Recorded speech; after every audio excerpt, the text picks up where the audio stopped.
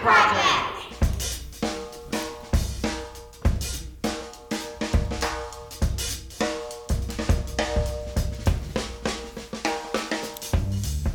What's up, folks? Thank you for tuning in to the Progression Project podcast. I am your host, Eric Antonson, and today I'm bringing you the beginning of a new series. It's been a long time since I've felt inspired, really, to do shows or to do much of anything, and about 3 months ago, a buddy of mine, Chase Kosterlitz, who runs the Blue Zone camps down in Costa Rica, had started getting into foiling. I was living on the East Coast here, up in the Northeast, and surfing the point breaks up here, which are amazing, and there's just never enough swell. Keep watching all the foil videos online.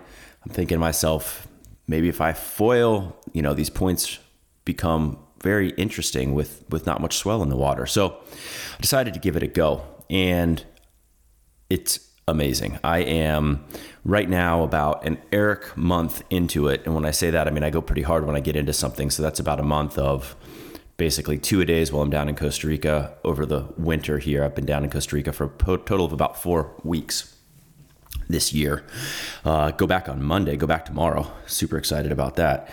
And I'm finding myself in a very similar situation to paddle surfing in 2013, 2014, which is you're on this explosive point in the learning process, and there's just not enough information. And so I've found myself reaching out to folks and asking questions and trying to learn as much as I can.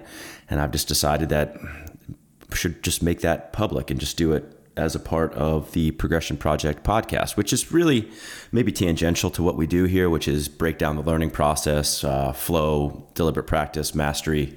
But I am finding immense amount of flow and fun and practicing as hard as I can in this. And so bring you guys along for the ride and see how it goes. It's not going to be relevant to everybody, but especially if you're a surfer, you're going to enjoy these. So I hope that you do. The guest today on the show is James Casey. James Casey is an Australian waterman, I think is the best way to describe him. He is I know James through the paddle surfing world. I've watched him surf. He was a teammate with Chase Kosterlitz on JP for a number of years. He just did very well at the Sunset event. He always does well in bigger surf. And he is one of the very early adopters in the world of foiling. On the show, he actually says that he thinks that he was the first or second guy in Australia to be foiling.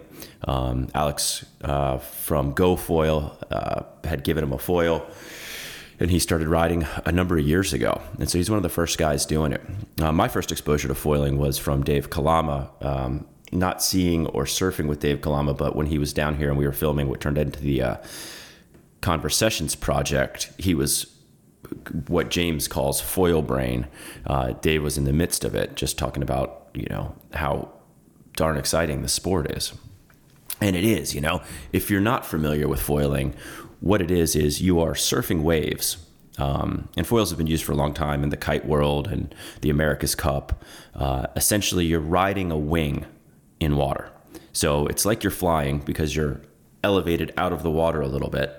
And it's like an airplane wing. It's a front wing and a back wing, a fuselage connecting the two, and then a mast that goes to your board. So you're a few feet up above the water once you catch a wave and you plane off. And what happens is you are surfing. I call it 4D surfing because surfing is a very, in my experience, and why I love coaching surfing is because it's very difficult to coach because the environment is so dynamic. And foiling takes that environment to a whole nother level, to where not only are you worried about everything else that's going on in surfing, but you multiply that basically by a factor of 5 or 10 because you now have to control your height above the wave, and you're going much faster because there's almost no resistance on your wing. So you're able to ride incredibly small waves, and it feels like you're riding much bigger, more intense surf. And when I talk about like flow multipliers, it's on a whole nother level. The only sustained experience when you get barreled and you're surfing, like that's an incredibly deep experience. But it lasts 2-3 seconds at best most of the time for most normal people. When I race, I got really into racing carts last year doing league nights and whatnot. And then that's a pretty deep experience for, a solid 5-10 minutes. I mean, it's incredibly deep. And foiling is a deeper experience, not quite as long as the racing experience, but you can, 30, 40, 50-second ride is very common on a foil, especially when you start linking waves, which is kind of right at the point where I'm at. I'm able to do some turns. I'm flying at a pretty decent level, and I'm starting to link my first waves together. So it's an incredibly exciting part of my learning path, and it's going to be very fun, and I can't wait to talk to the folks who I'm going to. So James Casey is the first guest right now. James is actually going to be coming down to Costa Rica to do a camp with us over the summer. Stay tuned for those details. We'll be launching that in the next week or two. Chase has been working on this for the last couple months. And with us, with Chase living there full time and my experience in Costa Rica, we've got the whole spot dialed, and we'll be able to do it in a very safe way. First camps won't be for beginners. They'll be for folks who have their feet a little bit in the sport already, just out of a safety factor. But we'll probably move into some more beginner camps next fall and over the next year. So stay tuned for info on the camps, and I'll have some links to that when we release this show. So, all right, guys, thank you so much. I appreciate you tuning in. I hope you enjoy the show. And here is James Casey on foiling. James Casey, thank you very much for being on the show today. How are you? Yeah, good. Thanks for having me, Eric. Looking forward to it. Yeah, this has been a long time in the making. I've followed your stand-up career for a long time and wanted to chat. We actually talked a while ago about coming on, talking about stand-up, and never really worked out. And now we get to do it about foiling, which is probably going to be a lot more fun. So thanks for doing it. I appreciate it. Yeah, no, glad to make it work. To start things off, why don't you give a little background of who you are and what you do in the world of water sports, and then we'll dive into how you transitioned or have taken on foiling now and get in there. But start at the beginning for us. Yeah, so I guess growing up, I'm James Casey, grew up on Sydney's Northern Beaches, which is kind of a hotbed for the, shortboard surfing. You got Simon Anderson, Tom Carroll, Button, and lots of really good shortboard surfers and, world champions. And I guess I grew up at North Narrabeen Beach, which is a lot of the world champs came from. So learned to surf at a very young age and grew up doing that and, your nippers and rugby and basically just what all Aussie kids do, lots of sports, and, a lot of it's revolved around the ocean. Grew up doing that and surfing, and my dad was always into windsurfing, so sort of natural progression. I went from surfing, and Dad tried to teach me to windsurf, and then I pretty much got that, and then we learned to kite surf and got into that a lot, going over to Hawaii, and then we saw Laird out at Hookeeper one day on Maui, out in a stand-up, and it was the first time we'd seen it, and we're like, oh, it looks pretty cool. And actually injured my ankle kite surfing that winter, and I couldn't pop up on a shortboard when the waves were good and there was no wind. So I ended up hiring a stand-up paddleboard over on Maui and surfing the outer reefs with no one else out, and thought, how good is this? You can surf these waves that no one else wants anything to do with, and there's no crowds out. Yes, the board's a bit bigger, but I prefer to be doing that with no one else around, and learning a new sport. So we came back home and actually got one of my dad's windsurf boards and got a rake and cut off prongs and used that as my first stand-up paddleboard out at a local spot. Which That's true. which wasn't very good. It wasn't much fun. We cut ourselves up because of the stand-up or the windsurf, the sandpaper grip, and we got a few waves, but it was not, anything. We didn't do that much, and then a few stand-up paddleboards started to pop up on in Australia, and so we bought a couple of those, and we actually still have one, an old, I think it's a 10.6 Nash Nalu, and it's just one of those classic boards that you don't sell. It's just one of the first ones. And, yeah, it's kind of from there. I never really thought I'd get into the racing side of things. I remember my dad was training to do Molokai to Oahu as a team with one of his mates. And I remember we'd drop him off for a downwinder, and I'm like, what are you doing? the surf's pumping. Let's just go surfing. So he'd paddle back to wherever we were surfing, and then he'd join us for a surf, and we just, give it to him like, you're wasting your time. We got all these barrels while you're paddling, blah, blah, blah, blah. And never interested in it, into the race side of things, and just more into the surfing side. And, we got into the smaller stand-ups then too. And then my girlfriend's brother started to get into the racing side of things. He didn't really grow up surfing, so he was like, I might just try the stand-up thing. And I'm like, oh, yeah, you could do it. You'd be fine. So I sort of helped him out with a bit of, just getting aboard and everything. And then he was doing really well in the race scene. And I was like, man, I've been paddling for heaps longer than him. I should be all right with it.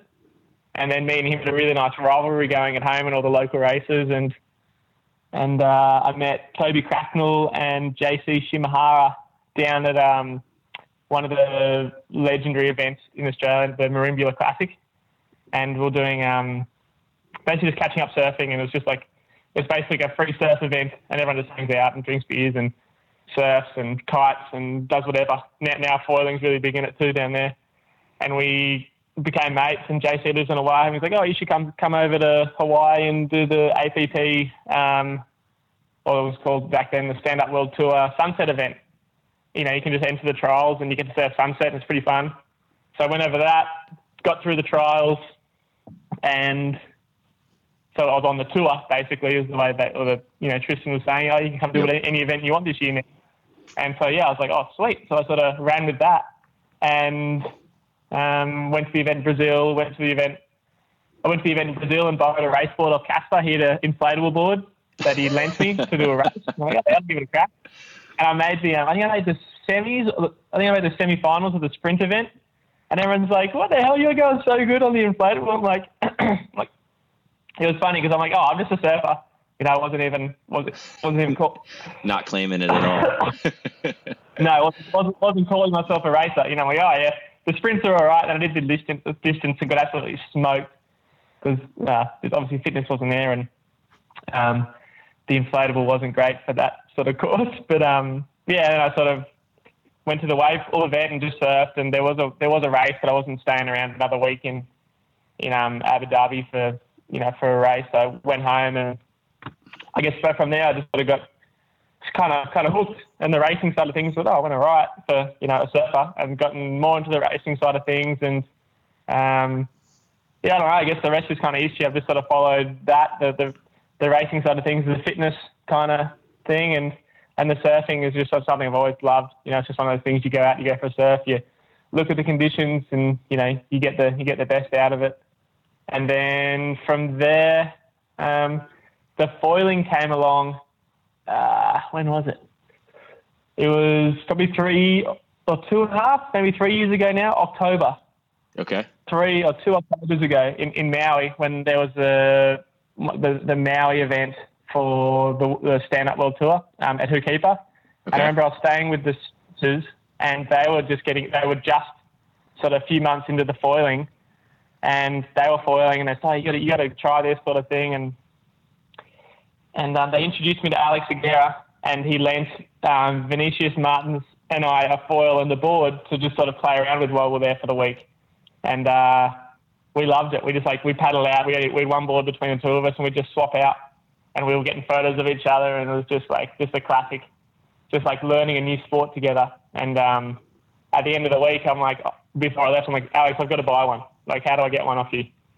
And he said, oh, yeah, we can look after you, sort of thing. So, discounted the price for me, but I bought my first foil, and it got delivered back home in Australia in, I think it was early December, late November. And I remember I got this foil, and I was just frothing. And I got a board earlier than that. I think I ordered a board from JP at the time, just before that.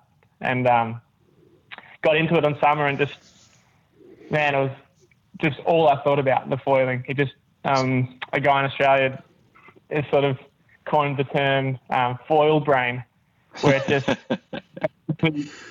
foiling overtakes everything. Like, even if there's a good wave, you look past and you look at the inside, you see a barreling wave, and then the inside of it will just sort of reform into this fat burger. Oh, look at that foil wave. You're not even looking at the barrel that the surfer just got. You're thinking, look at that inside bit where I could just, fly. And So before this is about to get really fun, but before we go into the more of a foil discussion here, there's going to be some folks who are coming over from the Paddle podcast, from the Progression Project podcast, who maybe don't know what foiling is. Why don't you give a recap, just a high level overview about what foiling is and why surfers are finding it so addictive? I mean, when people latch onto it, it's insane. The other disclaimer that I should put in here right now is that there's going to be some folks who listened to Paddle shows a long time ago, or maybe even, I think I wrote an article on it too, where I wasn't very excited about foiling right at the beginning. I thought it was going to hurt a lot of people. I was out in Hawaii a couple years ago, and Dave Kalama was down, and he was telling me how rad it was. I should have listened to Dave back then. And then I was in Hawaii, and I was watching Kiahi do it. And we were actually staying right near where he was staying, and he let me hop on his board. And that literally was just like, yeah, you can take it for a spin. But I had no idea what I was doing whatsoever. And this was at inside by Laniakea by Himalayas, still about head high.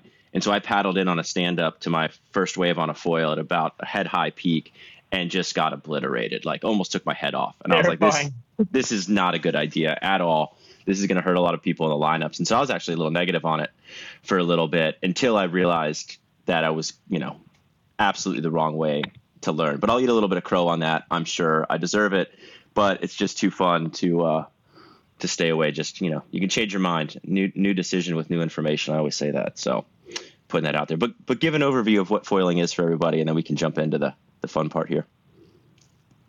Yeah. So foiling or hydrofoil surfing is, similar to like when you're paddling around, it's the same as surfing or, stand-up paddleboarding. But when you get a wave or you get up to enough speed, you're basically surfing on a big fin, essentially, like an aeroplane wing. So you get up and you're surfing this basically, 20 centimeter wing, and it's frictionless surfing essentially. You're still connected to the wave because you're actually connected to the deep part of the wave because the wing is in the water, but once you're up and gliding, it's weightless. Yeah, super long glide. You need a lot smaller waves to get going, and it's just probably one of the most addicting things in the ocean, I'd say. For me, I'm blown away by how much fun the chemical cocktail that I get from foiling a 2-foot beach break day. I mean, it's got to be well overhead and pumping for me to get the same feeling now surfing. And I don't understand that exactly. I think it's because foiling is, I think, a 3D or 4D sport. It's one dimension higher than surfing, where surfing, essentially you're stuck to the plane of the wave. And so your mind doesn't have to, there's another dimension that you have to navigate, the height dimension. Yeah. And you're going faster. Like 2 dimensions. Yeah. Yeah. Yeah, absolutely. That extra dimension, you're going faster, and just your brain explodes. So much fun, crazy. It's insane. So you got the foil from Alex. It came back, and then what happened? And then I just foiled every possible wave I could think of. There's a reef out at about 500 meters from where I live, and I walk down there, and it's not a good surfing wave. On a stand-up paddleboard, you can kind of make it work, but it's pretty mellow. And then on a foil, it's just it's crazy. It's perfect. It's like this.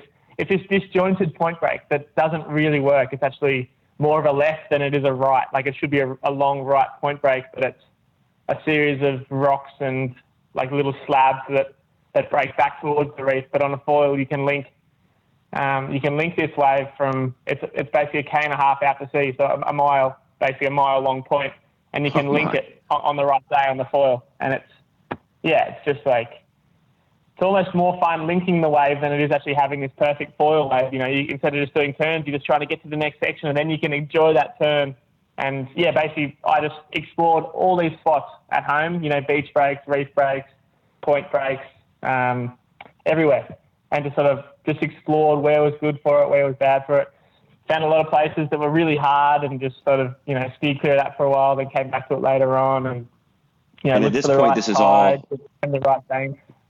Sorry. At this point, I was the only person. I think there was me and Jack Denton. We were the only 2 people in Australia foiling. because And you're we've on a just stand-up come from foil? Hawaii. Yeah, on a stand-up foil at this point. And then sort of towards the end of summer, I got a shortboard foil, a prone foil, and it was like learning all over again. You know, on a stand-up, it was, personally, I feel like a stand-up, if you already know how to stand up paddleboard, it's going to be a lot easier to learn because you're already standing up, your feet are in the right spot, you're getting into the wave earlier, so that takeoff is a lot easier. Whereas on a shortboard, the takeoff is later.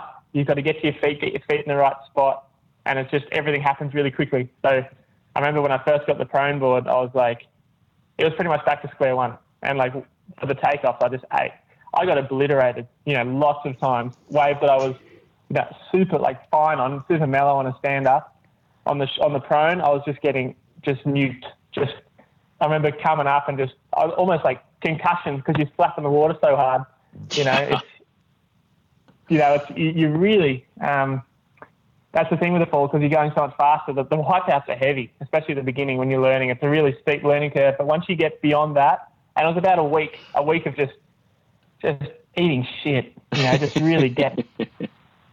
And then I figured out that, you know, maybe you don't always have to take off right on the peak. You can take off inside it, or, you know, you can catch white water, and from there you can kind of pump wherever you want.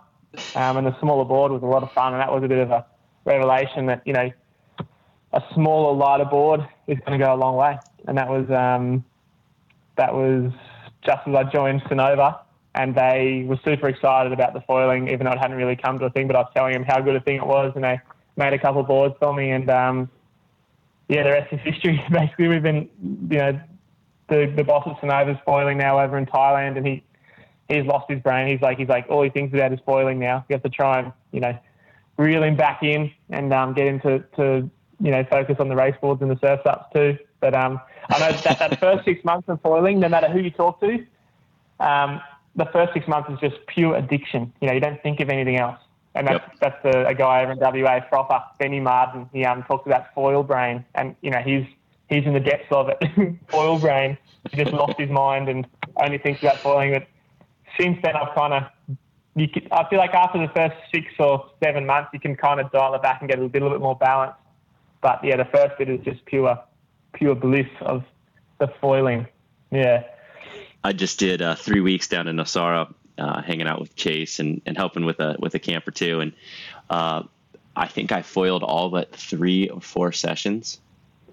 You know, normally in 3 weeks, you're surfing twice a day, every day, and to only surf 3 or 4 sessions, it's just, that's wild. If anyone would have told me that, there's no chance. I kind of did the same thing with stand-up though too. When I found stand-up and I had access to all these waves that no one had access to, it's all I did. And with stand-up though, no one could see why. Let me ask you this question. This is something I wanted to talk about.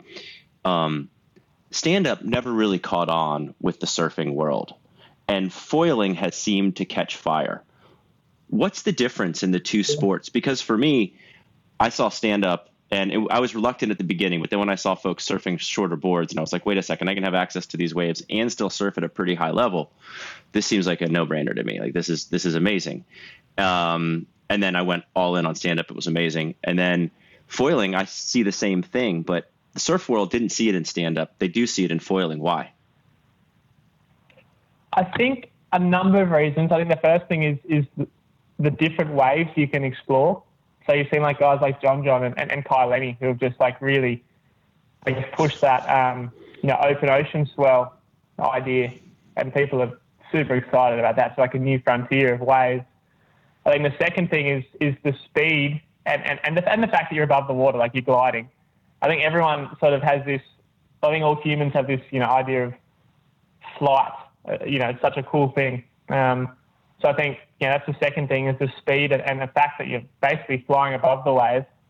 And I think the third thing is the fact that you can do it on a shortboard. You're not actually, you can actually use a smaller board. So it's not this big, cumbersome, as a shortboarder, totally. There's no, why would you ride a 8-foot board when you could ride a 6-foot board? You only ride a bigger board if the waves are bigger and you need to get into it earlier, or if the waves are super small and you just want to basically cruise on a longboard. I guess there's that performance factor that the foil adds as well.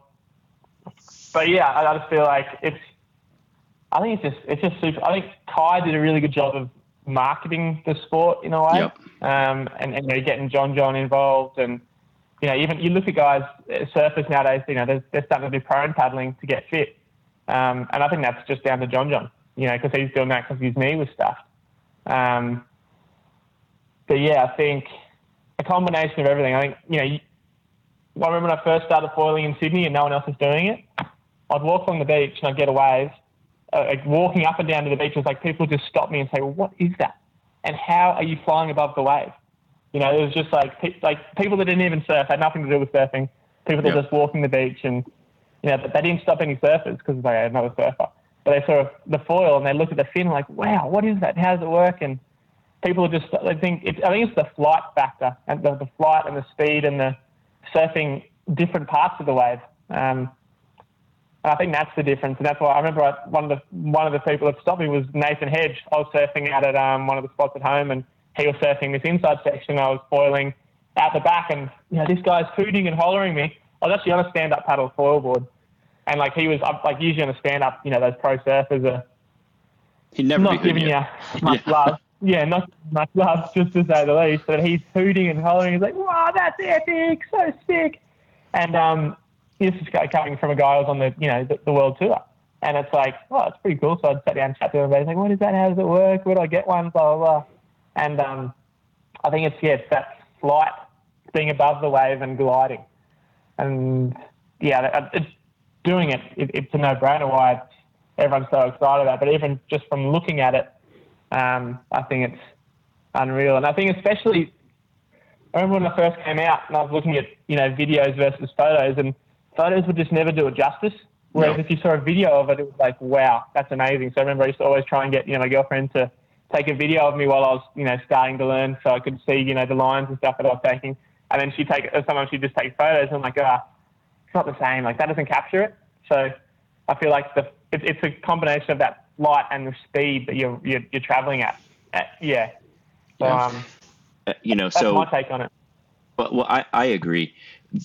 I'm about 6 addicted weeks into foiling right now. I'm to the point you're in the peak of it. Oh man, it's bad. It's bad. I'm to the point right now where I'm, the last week that we were down there, I was connecting waves for the first time, like good. And that's just amazing. I mean, the whole idea of catching a couple waves, on one ride, it's just insane. The funny part is talking about, SUP and foiling. One of my best friends, a kid I moved to Costa Rica with, he's and I grew up shortboarding together, and then I jumped into stand up, and he would never even consider it. I mean, it was just not cool enough for him, hardcore shortboarder. And now he's learning to foil, and I'm learning on a stand up, and he's been learning prone, and our learning curves are not similar. I mean, he's a good shortboarder, but I'm able to catch it's so much easier on a stand up. I agree with you there that he's actually learning to stand up now so he can learn to stand up foil. Yeah. There's actually a guy at home here who's a surfer, but he also paddles a surf ski, and he really wants to do the down foiling, but he's learned to foil basically on a shortboard, and he's like, I'm gonna get my surf ski buddy to pull me up on the foil so I can catch the bumps like you on your stand up. And I'm like, why don't you just learn to stand up paddleboard? Because then you don't need any assistance. You can just paddle onto the bump. And he's like, no, it's too hard to learn to stand up. And I'm like, but you've just learned to foil. Like, stand up's a lot easier. He's like, no, I'll never learn how to stand up, blah, blah, blah. And I'm like, the stand up opens up a lot of different waves and different locations, and downwind makes it a lot easier. But yeah, as you're saying, I agree. The stand up foiling is a lot easier to. And it's interesting to hear your friends now learn to stand up just so he can foil. Yeah, right.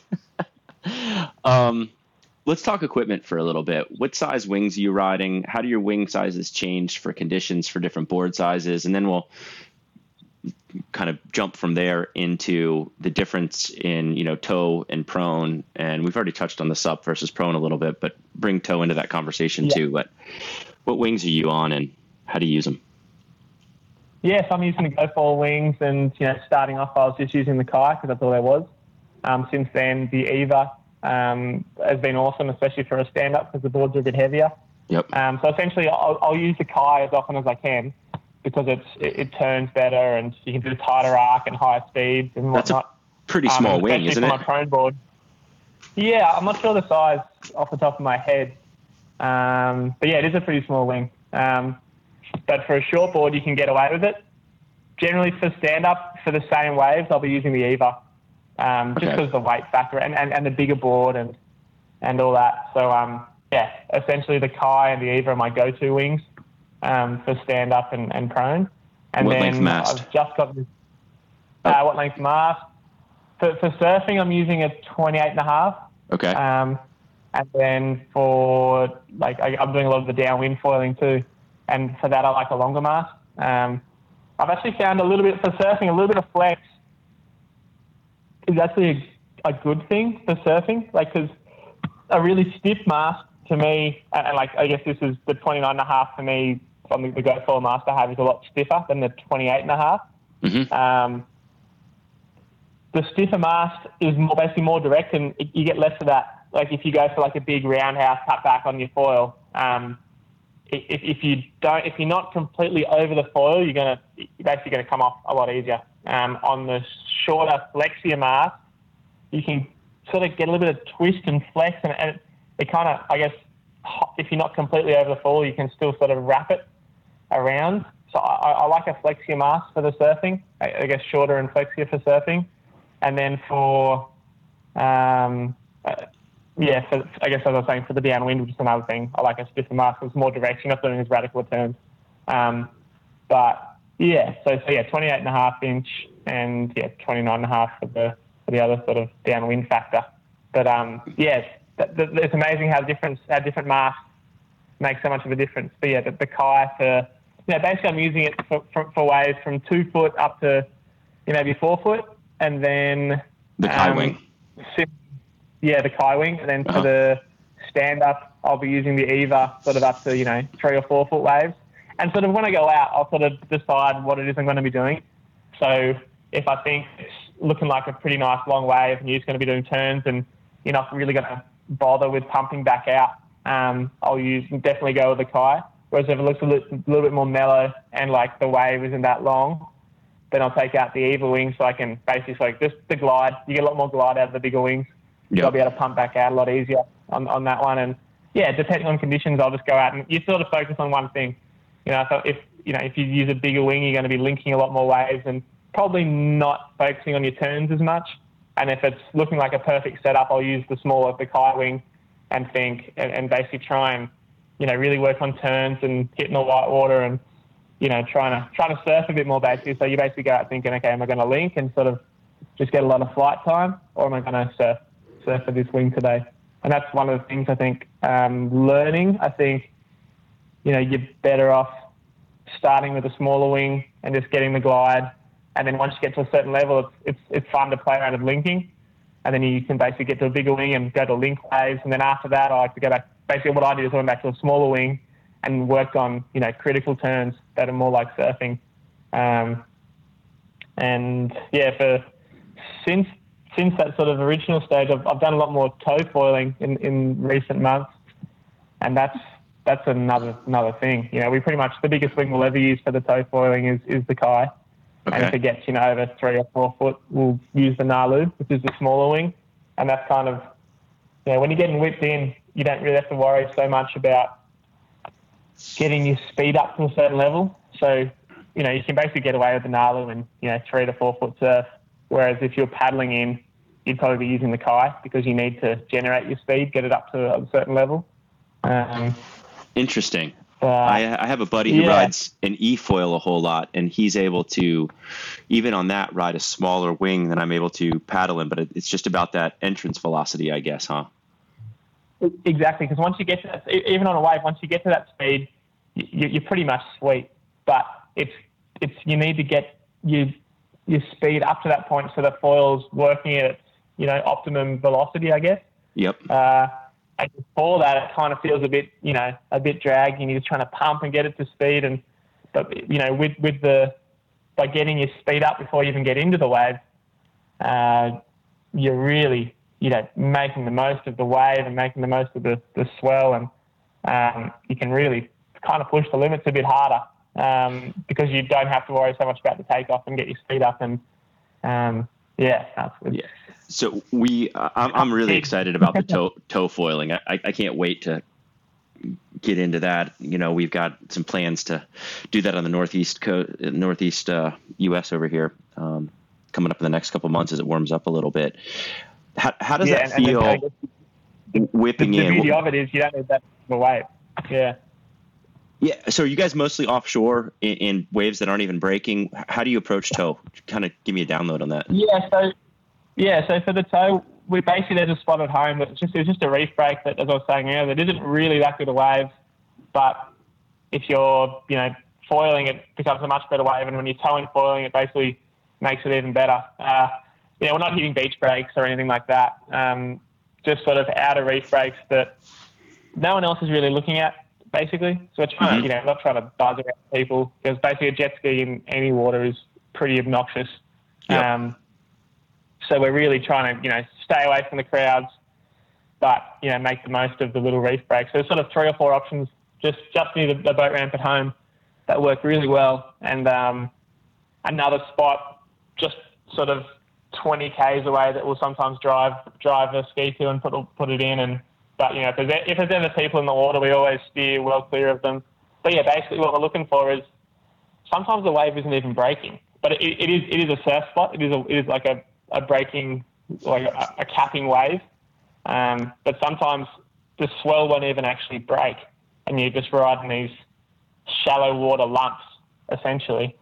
You just, it's like snowboarding, just full power, just big carves, and it's crazy how much fun it is. For folks who haven't foiled before, talk about what it feels like to do one of those big carves on a foil, because I was blown away when I started putting together some turns, even like a 2-foot wave, what that felt like. It's like imagine skateboarding down a hill and just like holding a rail for so long and just sort of you're actually accelerating out of the turn, and you just hold it going all the way around, and you switch rails and you do the same thing on the other side, and just like a big back bowl, waist deep powder, and just full speed. Like it's hard to explain, but it's like, imagine the perfect day surfing, and you come out of a tube and you just lay it on rail, and you're just wrapping it all the way around, and just no catching, everything works perfectly like a knife through butter. And it's just one of those turns is like, oh, that was insane. Almost every turn on a foil is like that, I feel like. Yeah. It's just...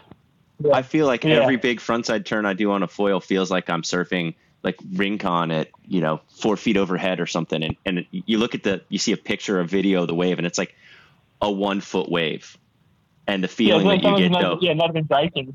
Yeah, exactly right. It's just like just wild. It's it just makes the surf feel so much better, basically. Yeah. What factor better do you think it does? I think it's the speed and the lack of chop. So it even when, like, I prefer onshore conditions than offshore conditions foiling, just because the surface doesn't matter, but the wind up into you slows you down for foiling. Mm-hmm. Like, you're up higher. So I like onshore conditions better than like a stiff offshore. I prefer a stiff onshore than a stiff offshore, just because you can keep your speed better, and you just sort of gliding between all those turns. But the wave surface, like, well, it does make a little bit of a difference. Like a super glassy day is a lot nicer. 20 knots onshore isn't that bad. So you can just sort of, it's that smooth lack of chop, lack of friction that is just, you're gliding through it, and it's too much fun. Yeah. Let's get technical on some technique here.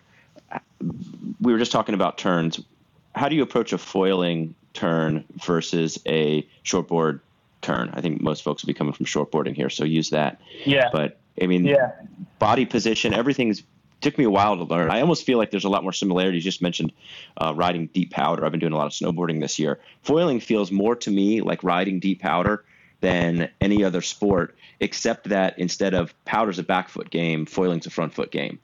But otherwise, it's a very similar feeling. The speed and the float. Yeah, so I've always been a very much a front foot surfer. So for me, the turns are, you have to tweak it a little bit, just sort of transferring that weight over your front foot, and then you can still use a little bit of back foot, but too much back foot and you're gonna breach, you're gonna pop out. But yeah, you really got to keep your core and basically your whole body over the top of the foil. If you lean back too much, it's basically game over. So as I approach a turn, especially when you're towing in, like say you tow into a good nice sized wave, and sometimes I'll actually bleed speed. So like before I do a big turn, I'll actually, like a big bottom turn, I'll straighten out on the wave and almost get in front of it. And then once I'm in front of it, I basically can crank a turn, and like you have a little bit of time before you really get back into the wave zone. And over your front foot, your core, like you talk about, like you want to basically straight up and down. You want to keep the basic. Your body needs to be an extension of the mast, straight up and through to your head. You want to try and keep that, and then leaning a little bit forward. And then basically from there, you can almost do the same turn as if you were surfing, as long as you keep that weight forward and driving through that front foot. And then when you lay it back into like sort of a, cut back and go into a backside turn, you kind of, you've got to rotate, same as you would for surfing, but yeah, you've just got to keep that core and get like head to the wingtips have got to be straight up and down. Anytime you break that connection, it's kind of, you're almost guaranteed to breach and sort of big nosedive or face flap, or it all comes undone pretty quick. And, speed factor is a massive thing. So going into a turn, you don't want to be maxed out before you go into a turn. So a lot of the times, people say, do you ever turn those foils? And if you're racing the section all the time, you're always powered up. So if you're overpowered, you're using too big a wing, you're going to be turning a lot less. So I prefer to be underpowered, which I guess is why I'm using the Kai a lot more. I prefer to be underpowered and be able to crank a harder turn and create speed through the turn rather than be overpowered before I even do a turn. Does that make sense? Yeah, that does make sense. There's two thoughts I have there. Number one, something that really surprised me in trying to map surfing, snowboarding into foiling is how you have to match your board to the face of the wave. So when you're coming kind of, like doing a down carve, right? A pretty simple turn in surfing. There's this whole other dynamic of having to, almost like you're dropping into a ramp while you do it to where you're like a skateboard ramp. Exactly. And once I kind of put the whole skate mentality into how you have to do that turn, it was a lot easier for me. And so that dynamic was different, and how much weight you had to get on your front foot to initiate the turn or else you breach. And then the second is, it is very interesting the first couple times you do it to where you're accelerating. I was wearing a GPS watch through a bunch of sessions I did, and a lot of my fastest ping speeds on waves were right in the middle or at the end of turns, 3-4 miles an hour faster than cruising down the line a second before. So you really are accelerating through a turn, which feels really weird. Like the G's you start feeling even in like a little turn, the way the board's pushing back up on you, you're not ready for it at the beginning coming from surfing because you don't have that same feeling in surfing. No, yeah, you really, really accelerate out of a turn. And I guess that's why I say before I do a turn, I'll actually try and bleed a little bit of speed. I'll straighten out and try and get away from the power source. And then from there, you can kind of accelerate into that turn, because if you're already maxed out and, flying down the line, you go to do a turn, you basically just, there's a high probability that you're going to breach. So you almost kind of, like say you're screaming down the line on a wave, and it's sort of like when you're setting up for a bottom turn, top turn combination on a long point break. You're screaming down the line, and then you sort of slow down. You try and match the speed of the wave, and you sort of like down carve and get out in front of the wave, and then you initiate your bottom turn to try and basically you're just trying to slow down. Like you watch the pro surfers surf J-Bay, and they'll fly down the line, or even something like Bells, and they'll actually straighten out and sort of find the speed of the wave, and then they'll do their turn. And that's what I'm trying to do on the foil too, is you're trying to make the section. Once you've made that section, you're actually trying to slow yourself down and almost get out in front of the wave and then initiate the turn. Because if you try and turn when you're flying down the line, you just, too much speed, essentially, unless you're on a really, really tiny foil. It's really hard to match, to hold onto that board and just like the G's, just like feel like your face is going to, like you're skydiving, you're just flying, you're going so quick, like 30, 35 Ks an hour, 40 Ks an hour. Like the fastest I've been on a foil was a little beach break, and it was like 50 something, 51 or 52 Ks an hour, which was toe assisted or paddling in, and it was just maxed out, just turns, and those G's you can basically create coming out of a turn, like you were saying. But to me, it's all you've got to harness it in the right way, because you're very easily overdone. Is the way I guess talk about it. Yeah, I'm still in that point where things surprise me all the time. I'm always surprised by how fast I can fall. Everything seems like it's going swimmingly well, and then all of a sudden you're falling off of a little ledge, smashing the water pretty hard, just praying that your foil's not going to hit you. Actually, one of the things you said where you were saying like your board has to match the face of the wave. That's a good way to talk about it, because when you're dropping in, your natural reaction coming from a shortboard or surfing background is a steep takeoff. You want to lean back, and leaning back is the absolute worst thing you can do on foil, because it just shoots you out, especially on a steep section. You've got to really lean forward and follow that sort of section, and like you're dropping into a skate ramp. And then once you get out the front of the wave, it's not so much of an issue because it's flatter. But then when you get back into basically when you're going up and sort of at like doing a top turn sort of on the foil, you've got to basically have your board going up, and when you turn and then come back down, you've got to, like, it's forever changing that positioning of your board. And on a surfboard, because your board is on the water, the board does it automatically. But with a foil, because you're under the water and the board is so much further above the water, if you don't match that wave face, you're gonna come unstuck basically really quickly. And like you said, you're surprised at how quickly you become unstuck. And it is, because you're always, that wing is just under the water, and like basically half a second of the wrong foil angle, and because you're going so fast, that foil's going to shoot out of the water, and from there it's almost impossible to hold on to, especially when you're on a shorter board. Yeah. So at the beginning we were talking about why foiling is so addictive, and here are some of my thoughts. So I'm a big believer in, there are sports that get you closer, as Kotler or Csikszentmihalyi would say, that get you closer to the flow state. I don't necessarily agree with the term flow state in how it correlates to everything that they put on it, dance, trance states, all these other things, art, but it does relate to the sports that we do. And so there's this idea of flow multipliers. And so if you think about, if you're surfing and you're surfing on a longboard in a mushy 1 foot wave, there's not a whole lot of flow multiplication going on there with intensifying the situation. If you think about wingsuit jumping, and you think about proximity flying with a wingsuit, there's a whole lot of things happening there: consequence, proximity, speed, danger, that are all upping the intensity of that moment. And some of this is from Rise of Superman, which is a Kotler book. If you haven't read it, you should read it.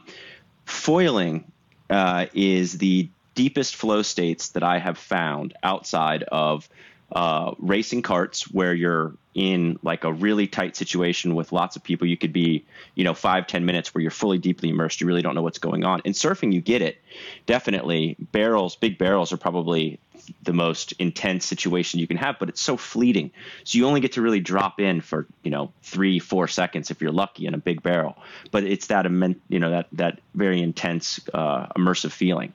But in foiling, because you're playing with the 4D or 3D, however you want to call it, world of having to adjust flight along with this dynamic environment. Surfing is probably the most dynamic environment that you can be in already.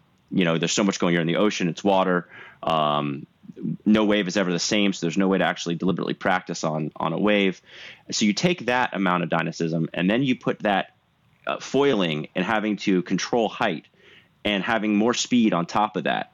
And I think that's why people are freaking out and why brains are exploding, is because I don't know of anything else that is that deep of an experience or like a mental adrenaline chess game that you can play. And I think that's where the hook comes in. Does that resonate? Absolutely. Yeah. It's, you need this such high level of, what is it? You need to be so connected to it. So switched on. You know, you can't, as soon as you relax, like so many people say, as soon as I was going along this wave and I was so relaxed, and then all of a sudden I fell off. You know, you've got to be so focused on what's going on. So, you know, you're trimming your height, your speed. You know, you're looking at the wave. You're looking at the little reverb coming off the reef. You're looking at, you know, all these little different things, and you've got to be like, focus, I guess, for me is it. And like, you've got to be so tuned in to your equipment and what the wave is doing. Otherwise, you're going to crash. Yep. Basically. Yeah. And when you are tuned in and it's all working, yeah, you just, like, everything is clicking and it's like knife through butter, and you're just linking these turns and everything's great. And then as soon as you think, oh, that, like, you know, you relax a little and you're looking across, maybe you're looking back at the wave you want to link to. So many times, you know, when you take your focus on exactly what it is you're doing in that moment, that's when you crash. Yep. And I think that's a really, it's really quite refreshing, because you have to, you're living in the moment. That's what I think, what you talk about flow state is nothing else matters at that point in time. You're just focusing on what you're doing, because that's all that matters at the time. And if you take your focus off it, you're going to lose that feeling, I guess. You know, in the barrel, it's all, everything switched on. And when you're foiling along in a wave, and, you know, say it's a really sort of sucky wave, and you don't want to fall off on the foil, and you do everything, every single tent, like, you feel the energy all the way to your fingertips, and you know, everything's just switched on. And you know, I remember watching Tommy Carroll talks about it. He's one of the guys we're foiling with, and you know, he talked about his first wave at Pipe, where he was getting this barrel and all the energy, everything's like so turned on and switched on, and you know, his fingers are just like, you know, tense as, because everything else is as well. So with the foiling, it's like that as well, because you just, if you're not like that, and your core isn't switched on, and you're not over the foil, and you're not looking at what's going on, everything goes to shit, you know, and you're going to face a big slap down. And I think, and living in that moment 100%, and just everything being switched on and focused on what's happening right now is, you know, that's what's so addicting. Yeah. There's a couple different ways we can go here. My son loves surfing. He's foiling, and actually he's gotten pretty good at foiling pretty quickly, which is cool. His brain's like rubber. He learns stuff so fast right now, skates and snowboards. And we've been snowboarding a lot this winter, and we got really into doing trees. And he was talking about how snowboarding trees puts him, and it's like that same state that we're talking about, but it puts him in video game mode. And he says, like, it just feels like he's in this video game. And then at the bottom, when we come out of the trees, he's like, oh, we're here now. And he actually wrote this piece not too long ago about how he thinks that he has two brains, and that when he's doing really awesome stuff, he gets to, one of his brains turns off, and he gets to work with his other brain that's more fun. It's pretty cool. That's a great way. Like, so when I go to the snow, it's the same thing. I'm always looking for those trees, and those sort of gnarly situations where you put yourself in a little bit of danger, but you sort of thrive on that, and it's the adrenaline. You know, same as like surfing a slabby wave, or foiling a shitty fat wave. But you just it's this factor that you have to be so tuned in with what's going on, and if you make a mistake, you know, in snowboarding between trees, you're going to crash into a tree, and that's not good. And same with like surfing. If you make a mistake, you're going to get dragged in over the rocks. Or if you make a mistake in the foiling, you're going to just have this big slap down. And it's the risk reward factor, I think, as well. You know, being on the foil, you're up high. It's almost the same as falling off when you're water skiing. You know, you go on these speeds that just, like, they hurt when you fall off, and it really rattles you.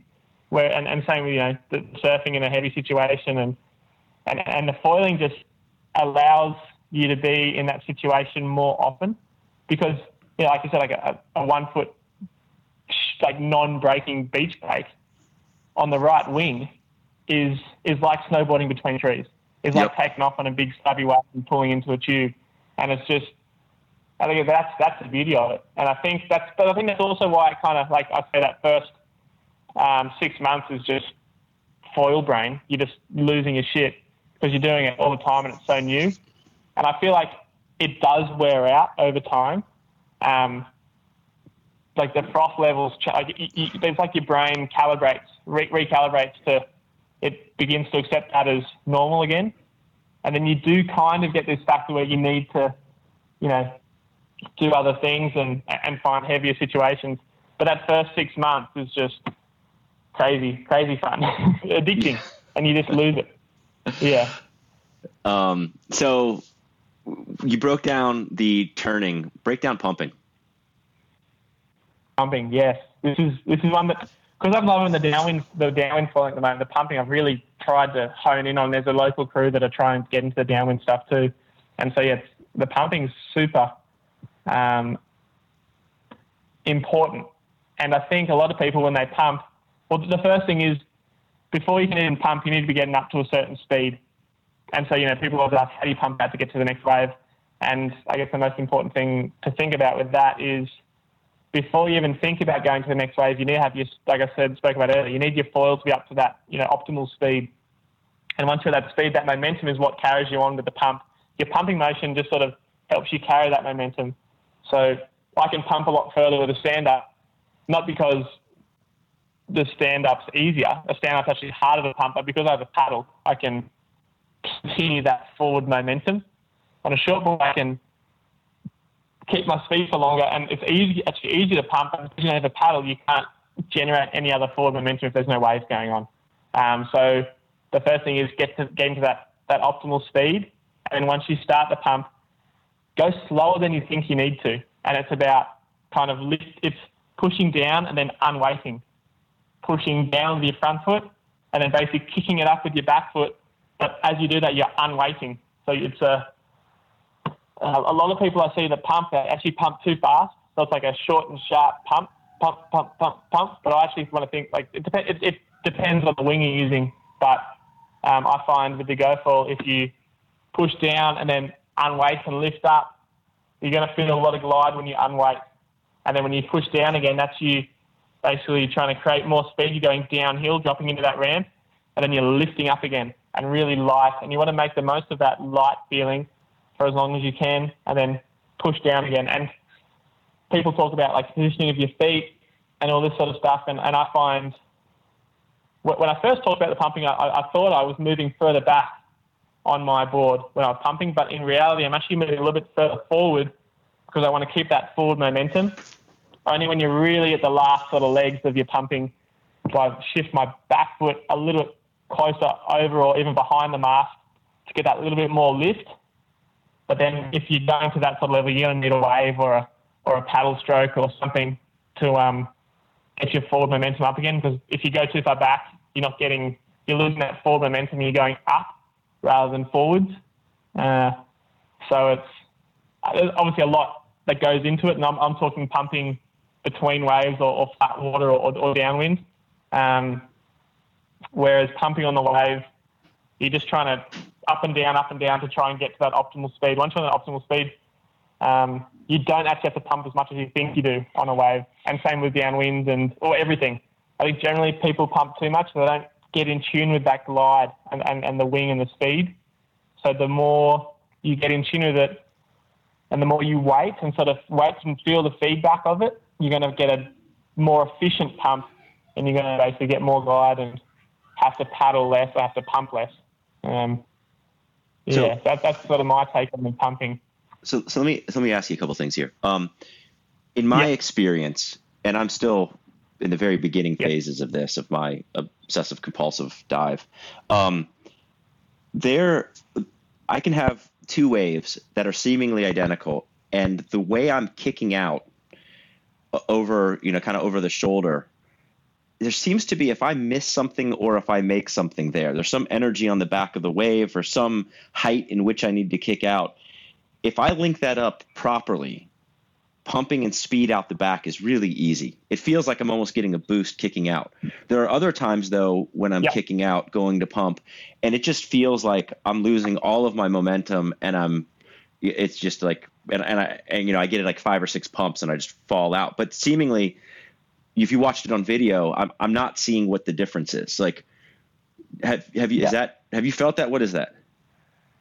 Yeah, I do feel like, and I think it's all about the exit of the wave. So if you're coming off the wave with not enough speed, or you're coming off the wave and there's kind of a steeper section, like you know, if you pull off and it's a big fat, like the waves run out and you're pulling off and you're fully, you got that top speed running, it's going to be easy. Whereas if it's like a wave that's closing out and you have to sort of pull off the back and get up and over that, that peak, it's going to be a lot harder and harder to keep that momentum. But yeah, I also think, rips, currents, and even the depth of the water can make a big difference. So I was chatting to a mate, and I think it's actually, or I know it's, from what I've felt, is it's easier to pump in shallower water, which to me sort of messed with me, but go try it. If you pump in shallow, like pumping back out, instead of pumping out through the riff, pump out up over the, I'm talking sand, beach breaks. Yep. You pump out over like a shallow beach break, you're going to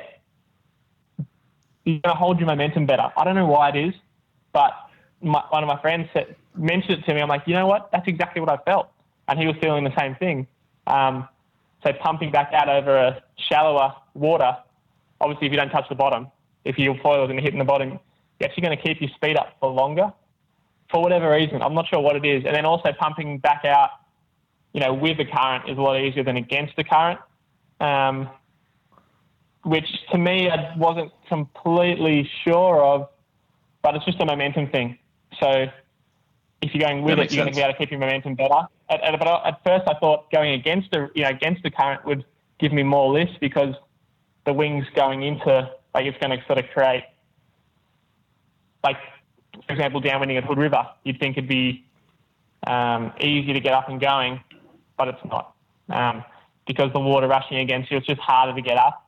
Even though water against you should create more lift on the wing, in my mind, that's how I think it's like a plane always takes off into the wind. Yeah? Yeah. Because it's easier to create that, it's straight. But on the foil, I feel like it's because it's such a momentum thing. If you've got everything going with you, you're going to be able to keep your pump and you're going to be going for longer. So all these little shallow water with a current, easy, coming off the wave with a nice easy exit. All these things I think make it, they're the difference. And yeah, like we said, it's 4 deep. There's so many things going on that all these tiny little bits do make a difference. And if you're not coming off the wave with your, that optimal sort of max speed, it's going to be a lot harder. If it's a hard exit off the wave because the wave's closing out, it's going to be a lot harder. If you're pulling off and you're going into deep water, it's going to be harder. If you're pulling off into shallow water, it's going to be easier, I feel.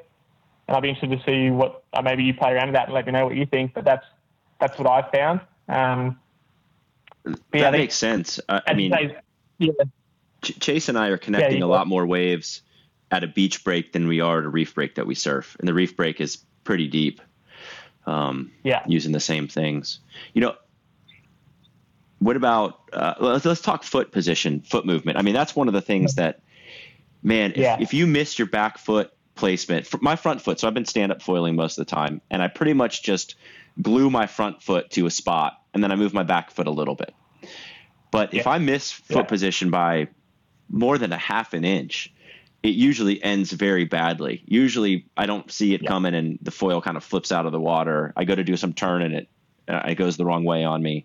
I move my back foot a little bit now between riding and pumping. I bring it up, a little bit. Yeah. But otherwise I'm pretty much just glued to the board. I mean, that's a good argument possibly for straps. Have you played around with straps? How do you approach foot movement? What are your thoughts there? Yeah, so I've played around a little bit with straps, and I'd say 90% of the time I've done without straps, and I've just sort of messed around a little bit with straps. And foot positioning is almost less important with straps because you can lift up more because the strap is holding your foot in. But I still think, or personally, I like the movement. being able to move. And the only benefit I see from straps really is in those really critical situations, you can get a bit more aggressive, I guess. So instead of, and you don't have to move your feet as much because you can't because you're strapped in. But like, say I'm foiling a wave and it starts off really steep, I'm going to sort of edge forwards because, getting my weight forwards is going to stop the board from, the foil from breaching. And then when it gets to the bit more of a mellow section, I'm going to get back and get a bit more aggressive and get over the foil and really whip it, like sort of turn it around more. So, I'm going to get back. And then if I'm pumping, I'm going to move my back foot a little bit forward to get that, just to keep that momentum going forwards is the way I see it. And then I'm really running out of speed. I'm going to move my back foot back just to get that lift, just to take me to that next bump or that next little wave or whatever it is to keep me going. And a lot of the times, if you're moving your foot back at the end of a pump, it generally means you're either going to come down off the glide or you've got a few seconds to find a bump to link. But yeah, straps is definitely a good thing to explore, especially for those heavier sections. And like doing aerials, for example. There's a few guys in Australia doing airs without straps, which is pretty cool. Matt Levings is ripping. Wow. Kind of underground dude. Like proper airs, kind of chop hoppy airs, but like he's doing it without straps and it's super sick. I'm not as skilled as him. I've tried a couple, but normally they just end up with big flyaway. So I've just played around with straps and, it's easy to do airs and blow tail turns with straps on because you're so connected to the board that it's, I don't know. It's more, it's just like snowboarding. Like anyone can do an air in a snowboard. You go off a jump and it's not always pretty, but you can do it. Right. Doesn't always end good. That's something that's been interesting for me is I've started to do some kind of wraparound turns into the pocket and, from shortboarding or stand up, you're going to kind of hit that section coming in and I'm still a little bit unsure of what to do as I'm coming back to the pocket, going pretty fast. What I've found is I try to get as low as I can in flight for when I'm kind of hitting the whitewater to keep my wing deep. And then I'm kind of keeping the board down as much as I possibly can, like I'm dropping into a wave too late, and then basically coming back up on flight after I'm back into the flats again. That's the best I'm doing right now. Like I don't know how else to do that. Yeah, so the first few sort of wraparounds I did, I'd basically do the turn and I got to the whitewater. I'd basically do the re-entry on the whitewater with my board. And then as you progress, you can. It's a bit sketchy because the wings in whitewater, it's like a plane through turbulence. All those little pockets, air pockets, you drop through.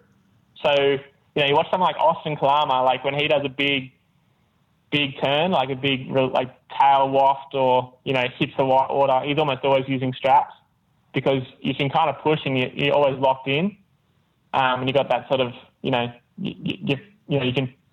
your foot is locked onto the board so you can push up and down. Without it, you just kind of have to you have to be a little bit less aggressive, I guess, and be a bit more over the board and be really connected, like I said earlier, connected with that mast. So you're from the mast up through your feet to your core, all has to be turned on. Just one of those really critical moments where a little move and you just have to be able to react super quick, because if you don't react, then you're going to get basically bucked off. That's what I've felt too. I mean, it's a sketchy situation. I actually had my first couple of days foiling, I prone foiled, and I was getting up and kind of getting some flights. And then I was like, I kind of got this. It's not that bad. And it was like a 1 foot day and I was wearing a helmet, thank goodness. And I popped up, had a little flight, I don't know, 3-4 seconds. There was a little section coming at me and instincts just took over. I was like, I'll hit that section. And as I went to do it, literally the wing just shot right at my head and the wing smashed me right in the middle of the helmet, squared my forehead. And it scared the shit out of me. And it was good because it gave me a healthy respect for, how dangerous foiling can be, and that's how fast that happens. Yeah. So I've been really scared to hit sections after that. Like I'm hitting it with, baby gloves on for sure. And actually one of the worst injuries I've had with the foil is it was a really pretty mellow beach break day, but sort of 2 to 3 foot, and I was using a prone foil with the Eva wing, so a little bit bigger wing. So I was pumping out a lot and sort of linking lots of sections. I was really focusing on the turn. As I pumped out, I'd really work on my turn out the back and wrapping back into it. And on this one section, I lined up perfectly. I was stoked, aiming, eyeing it off, and did this turn. And as I turned, a backwash hit me at the same time. So if you can imagine, I'm doing, laying it over, so I'm kind of, 45 degrees, and I'm wrapping it in, a cut back off this wave coming at me. And as the backwash hit me, it flung my body forward towards the foil, and my board's still doing the turn, still going through the motions, and the backwash threw me forward, and I'm flying towards the wing, and it's still turning, and I actually hit my chin with the top of the wing, not actually the leading edge, but the top part of the wing.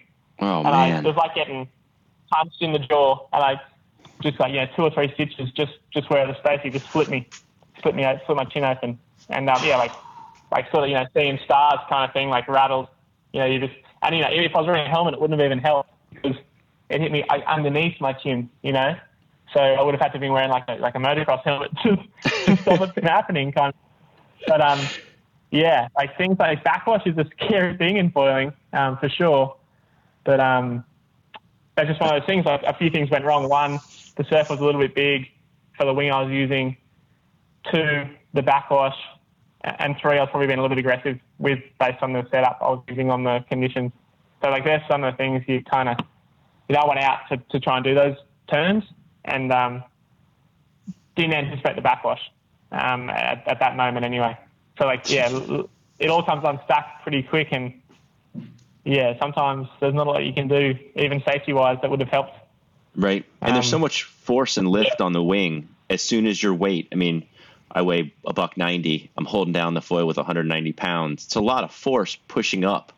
So as soon as I am unweighted from the board foil combo, that's coming up at 190 pounds of force.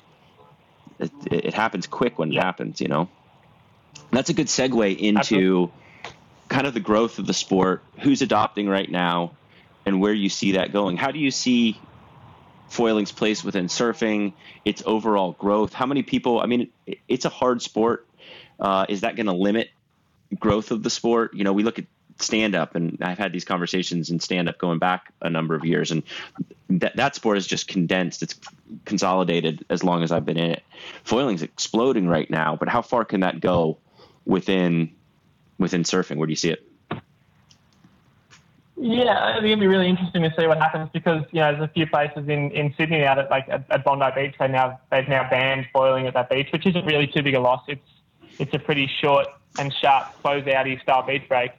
And I think there is that sort of, some people, it's pretty intimidating, when someone flies past at 30, 40 k's an hour on a foil on a wave that's hardly breaking. And when it's a crowded lineup, I think it probably shouldn't be used, no matter how in control you are, because if you see one person out there, then someone else thinks they can go out and try it. I think as it gets more popular, there's probably going to be a few more rules enforced and kind of common sense. I don't think if you don't need a good wave to foil. So I think that factor could potentially limit the growth of foiling.